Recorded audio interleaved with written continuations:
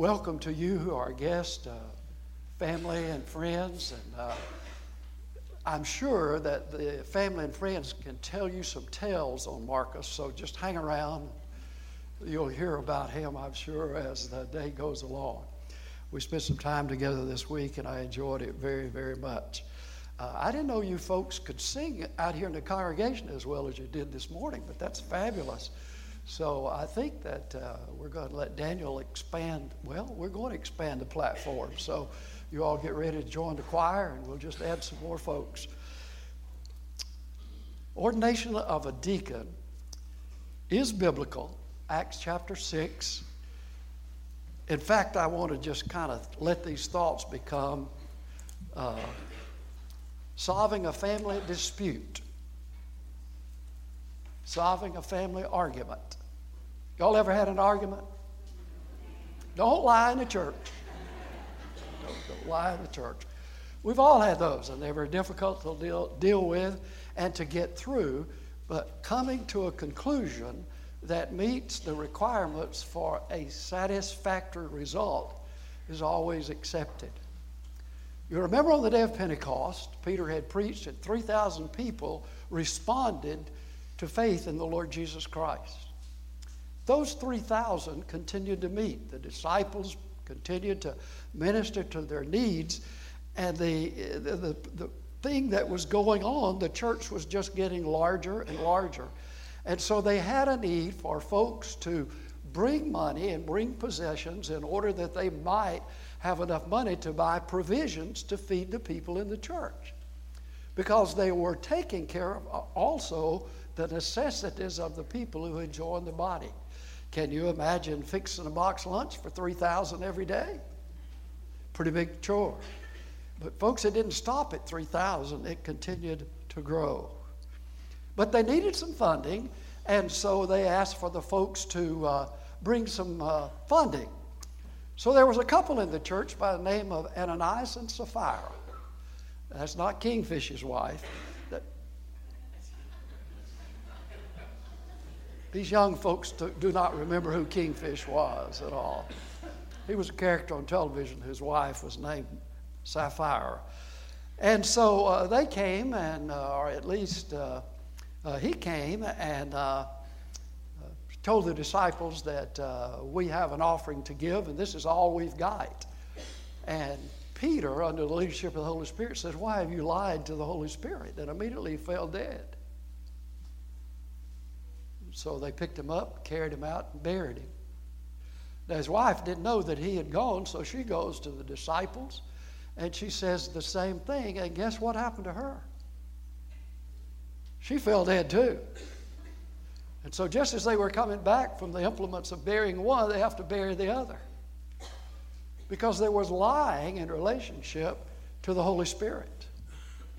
Well, do you think if we were to have a couple of sudden deaths like that at Lindell, we'd get everybody's attention?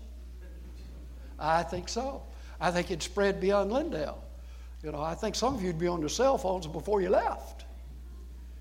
But the important thing you need to see is that the church was born out of the movement of the Spirit of God, and it grew so rapidly that there came a need beyond the strength of the disciples. So they said, we've got to have some help. We need some folks to serve along with us and take care of the needs of this family. In the book of Acts, it tells us that suddenly from 3,000, they were daily feeding up to 5,000 folks. The reason for this is found back in chapter 5 of the book of Acts, and it says in verses 41 and 42, "So they went on their way from the presence of the council, rejoicing that they had been considered worthy to suffer shame in his name. And every day in the temple and from house to house, they kept right on teaching and preaching Jesus as the Christ."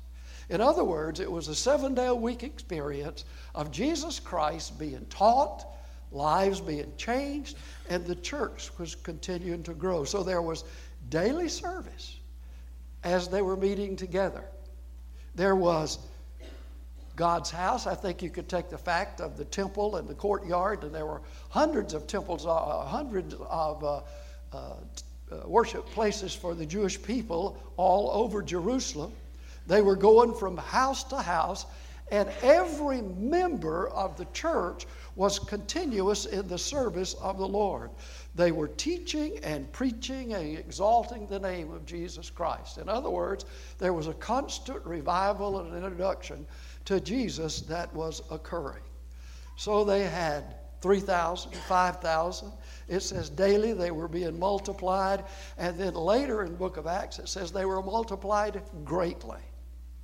So this flow and the movement of growth demanded some help. And so the disciples said, we need to solve this problem. So you solve a problem by doing first things first. In other words, you look at where you are among the leaders of the people, and by observing how they live, how they respond, and how they grow in their own personal relationship with the Lord, and by putting first things first, prayer and the Word of God, you begin to recognize the reality of salvation. It's real. It's going on in someone's life. In other words, the Bible is teaching us that prayer and the Word are the two key things for personal spiritual growth as well as spiritual numerical growth among people who need to be hearing the message of the Lord Jesus Christ. Here it says, they said to the people, we need some help. So they selected out from among them 7 men to help resolve the problem. Now, it's interesting to notice that they were doing church every day, not just one day a week. They were doing church every day. And so they said, we need to look at what it's going to take to solve this issue. The people were stirred up. And it was time for something to be done. And when you look at what they were saying, that they needed help, they looked at this group, and then the disciples chose 7 out of the group. Now, the biggest dispute that had happened was between 2 groups of the Jewish people who were living in Jerusalem.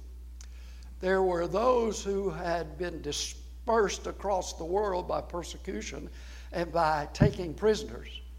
And some of them had grown up as Greeks, so they were speaking the Greek language, but they were Jewish people.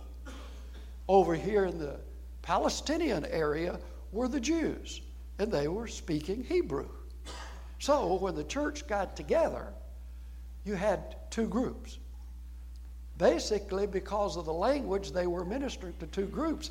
And the Greek-speaking Jews said, we got a problem here. You've been intentional in not taking care of some of our widows and orphans.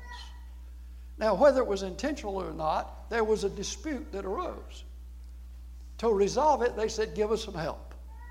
So they chose out from among, particularly the Greek-speaking Jews, 7 people, 7 men, to work with them in carrying on the message and taking care of the needs of the people.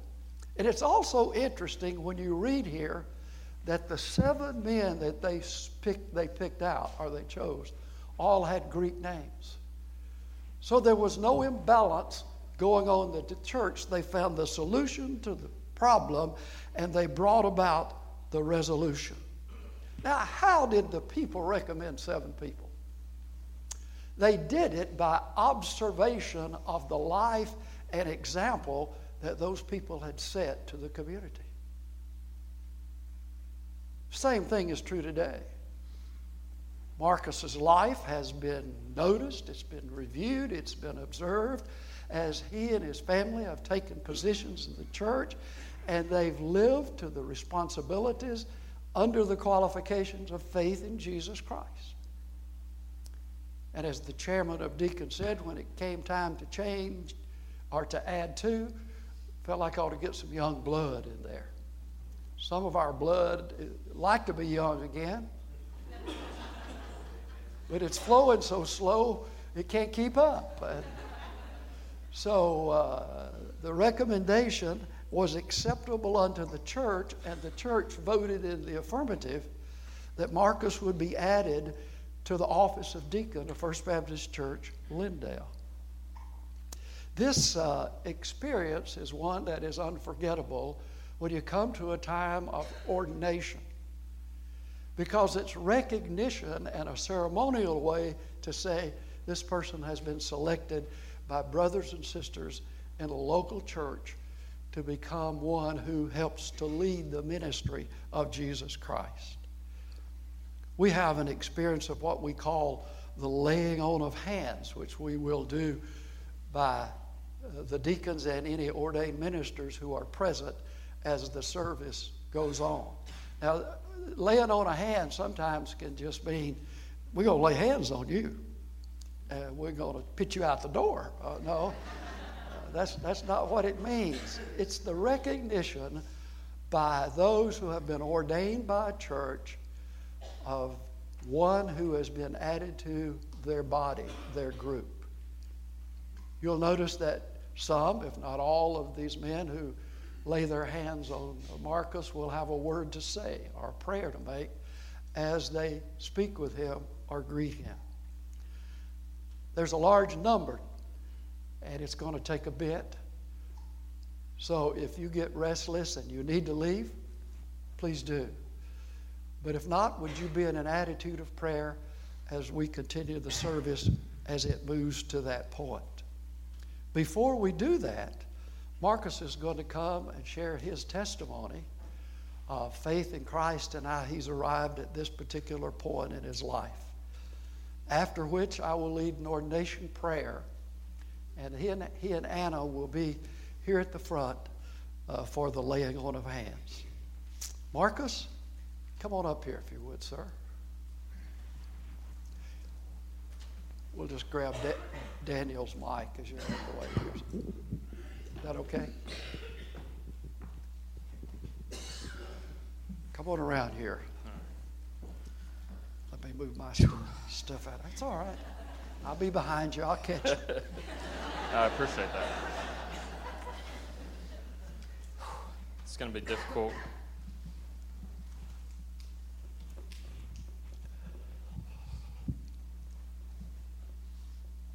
It's going to be difficult for me to get through this without crying. It's going to be difficult to start without crying. First, I want to say that I know we're a Southern Baptist church because two people came up to me before the service started and said, if you get nervous when you're on stage today, when you're giving your testimony, if you get nervous, think of a cheeseburger. And then a second person came up to me and said, if you get nervous when you're on stage today, think about cheese sticks. So clearly, we're a Southern Baptist church because it's all about the food, even when you get nervous. Pastor Bob, thank you for your time here leading our church during this transition. The deacons and the church, thank you for your support. It's an honor to be chosen to serve as a deacon with you guys, and I don't take it lightly. They told me I had 45 minutes, so I'm only gonna try to do. Oh, sorry, 4 to 5 minutes. I'm so sorry. Thank you, Eddie. See, they're always looking after me. Always. So I'm Marcus Holloway. I grew up here. Born and raised, a lot of people say born and raised in a town. I'm born and raised First Baptist Lindale, really. Been here my whole life. And just a brief little testimony about my salvation experience. As an 11-year-old, on October 21st, we had Disciple Now weekend. Just a little plug, it's coming up again. So host homes, we still need a bunch of them. I was 11 years old, and God had been working on me about being different. What does it mean to be a Christian, and what does being different mean? And he'd been working on me about that. And so that weekend, it was on my heart. And we were staying at Don Alford's home, and it had a group of guys, and we were just having a great weekend. We had a service that Saturday morning, and we went to it, had an awesome service, came back to their house, and we had small group, and we had a college leader named Matt. And so we did our small group session, and God was just working on me. And the issue was I was 11, and I was with my friends, and we wanted to play basketball. So I told God, I said, we're gonna have to wait just a little bit. I'm gonna go play basketball. And so we go out, and freezing cold in January, we play basketball. And God just kept working on my heart. And so finally, I said, all right, we got to stop. I got to go deal with something. And I went back inside, and Matt and I talked and prayed for an hour at least. And he went through the salvation experience with me, and for that I'm forever grateful. But that was the point where I knew that I needed to be different, and came to understand that God died for me, and that the only way that I was going to serve my purpose in life was to follow Him. I went through my teen years serving but being a part of the youth ministry, that and harassing Jason and Nicole. They were gracious enough to take a group of crazy teenagers and try to help raise us and try to teach us what it meant to be different, what it meant to be men of God, and I'll forever be indebted to them for that. I went to college. I was at West Point and was dealing with heart issues and waiting on my separation papers to come back home. And I realized, I got to thinking, I had a lot of downtime, and I got to thinking, at no point when I was trying to decide where I was going to college, at no point did I pray about it. At no point did I consult the Lord on what His will for me was. I chose the secular route, and I said, I want to go to a top 5 academic school, and I want to go away, and I want to do and it was all about me. And so laying there that day, I remember telling God, God, I know I'm stubborn. I get it from my dad. But from this point forward, I understand. I understand that every part of me, you've broken me down, you've taken everything away from me, and at this point, I'm turning it all to you. And that was the point where I rededicated my life.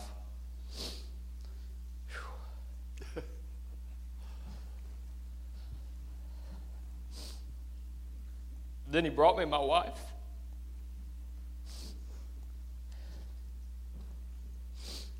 Anna is the best part of me. In this role, she will serve alongside me, and she will support me and pray with me, and she'll pray for all of you, and she'll pray for the deacons that serve alongside me. Anna and I are, I can't read without my glasses, but I can't read with tears in my eyes.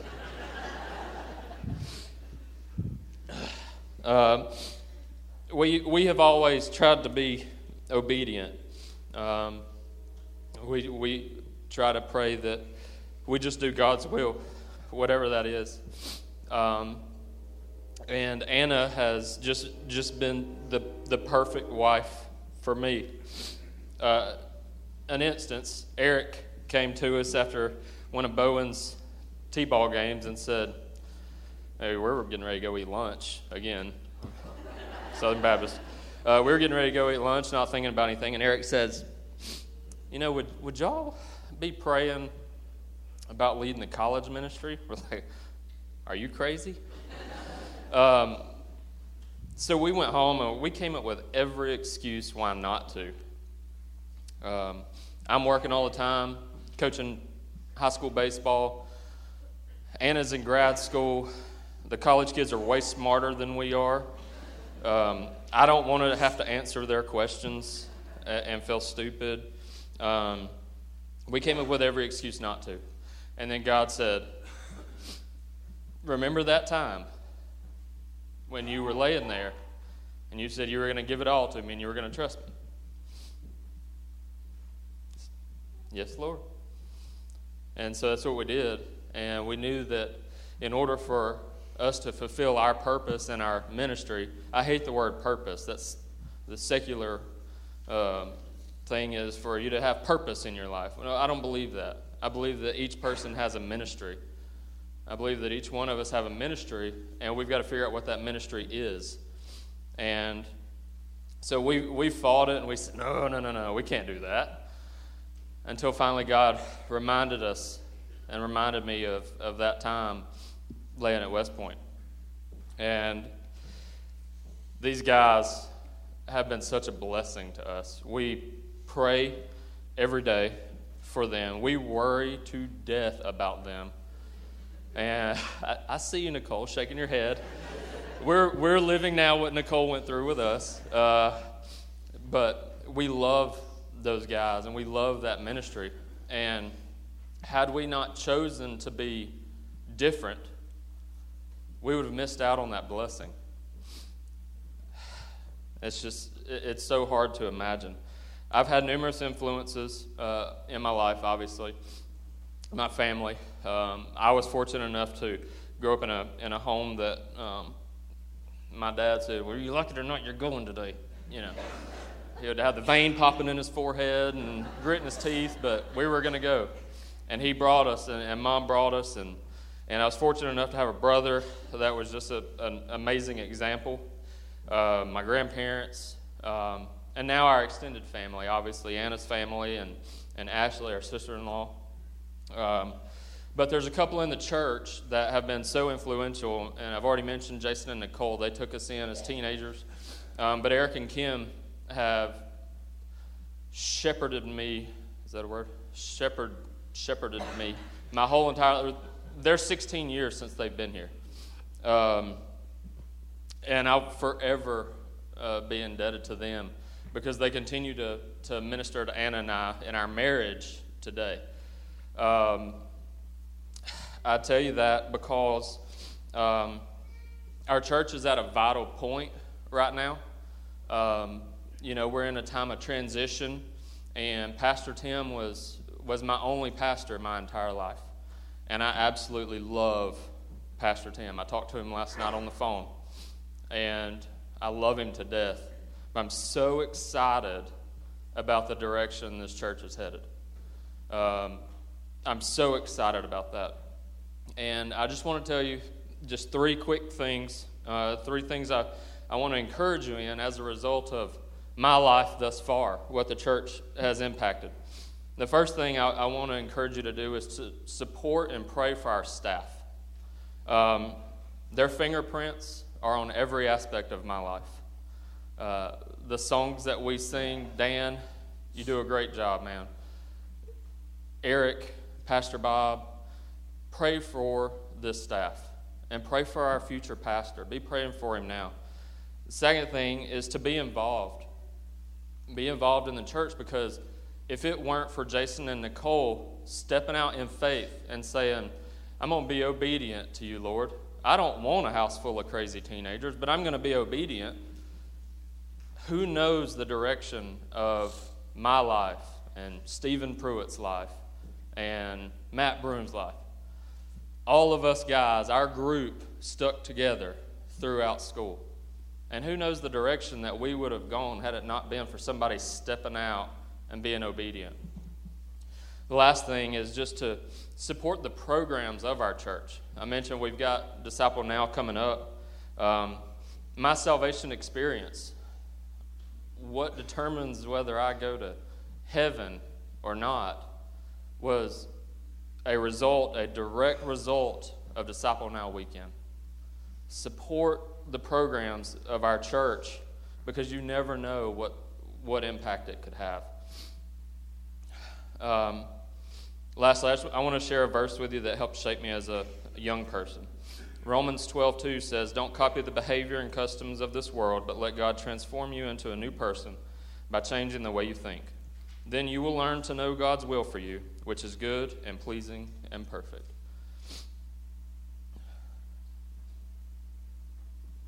Pastor Tim, this is just something that I guess God put on my heart.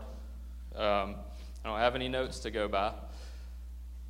But Pastor Tim always believed that every service, whether it's a funeral or a wedding or any service, that there was somebody there that could be impacted by the gospel.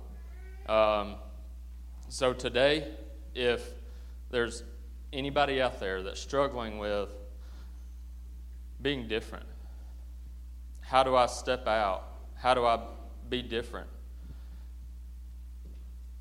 If you're struggling with your salvation, if you're struggling with knowing God, let today be the day. Let it be today. Don't let it go on. Quit fighting it. Don't be stubborn. Let today be the day.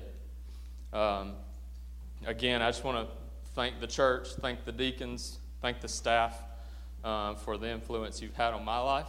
You've helped raise me. My parents, thank you for that as well.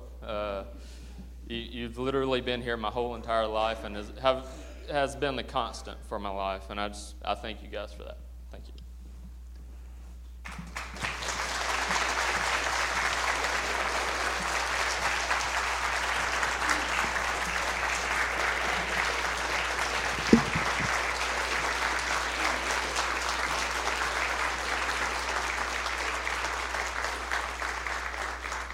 Would you be seated, please? I think as we move to the laying on of hands, I think maybe if we'll come down this way and cross, and then maybe we can go back this way. And if you're an ordained deacon, ordained minister, please feel free to come and lay hands on Marcus. And Miss Anna's going to be here with him as well, so be sure to speak to her. Would you join me as we pray, please? Eternal Father, we are grateful for every good and perfect gift which comes from above, because you've measured it, weighed it, designed it just for us individually. Thank you for these statements and words, because they're more than just statements and words. They're from the heart of a man who came to know Jesus Christ. Now, Father, we pray for him as he fills this office of deacon, along with Anna and his extended family as well. There are going to be times when he will turn to them and ask for counsel, ask for direction and meaning. So I pray that you, in the power and the person of the Holy Spirit, will be upon his life in a continued way that will bring those decisions to the glory and praise of Jesus Christ, our Savior. So thank you, dear Father.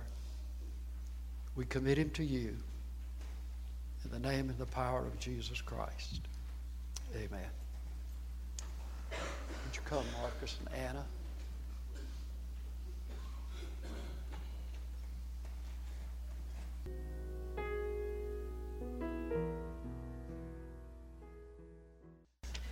I hope you guys have set it down right here. Have seen the common theme of Marcus's life, and that common theme is obedience. So I think we can all apply that to our lives as men and women and boys and girls in this room, that we have obedience to our Lord and Savior Jesus Christ, because we have to step out and be different. He says, be holy because I am holy. And that's our calling, to be holy, be different, be set apart. And I think that's what this young man has done and continues to do. Marcus, Nicole and I look at you as like our younger brother. And you and Anna are just two people that I would love for my kids to model their lives after. Marcus, God blessed you with her, son. You did good. You did good. She's awesome. She is such an addition to your ministry and who you are.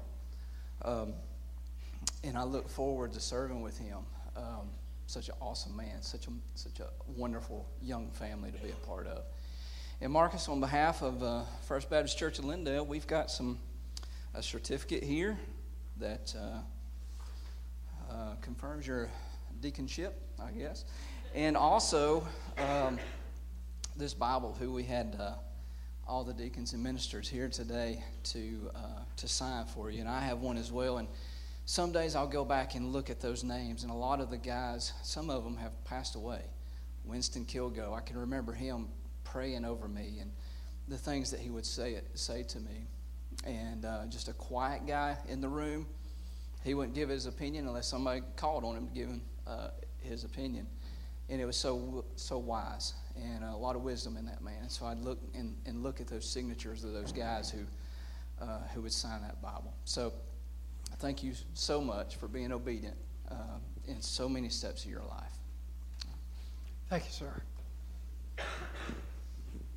Miss Anna, you've been quiet. We haven't let you. Say that much. I want you to introduce your parents and grandparents if they're here, please. Start with your grandparents. Would you do that? Just my mom and dad and my brother, Elaine, Steve, and Matt are here. So let's stand.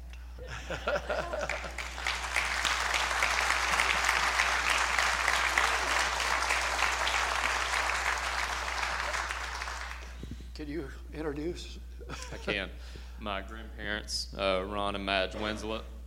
My parents, Lynn and Tim Holloway, and then my brother and sister-in-law, Ashley and Matt Holloway. And then in the back, I've got Ken Geis and Robin Geis, and then Kendall and Cooper standing back there, and then Josh Clark in the back, and Grant Geis, our cousin. Stand up, Geises.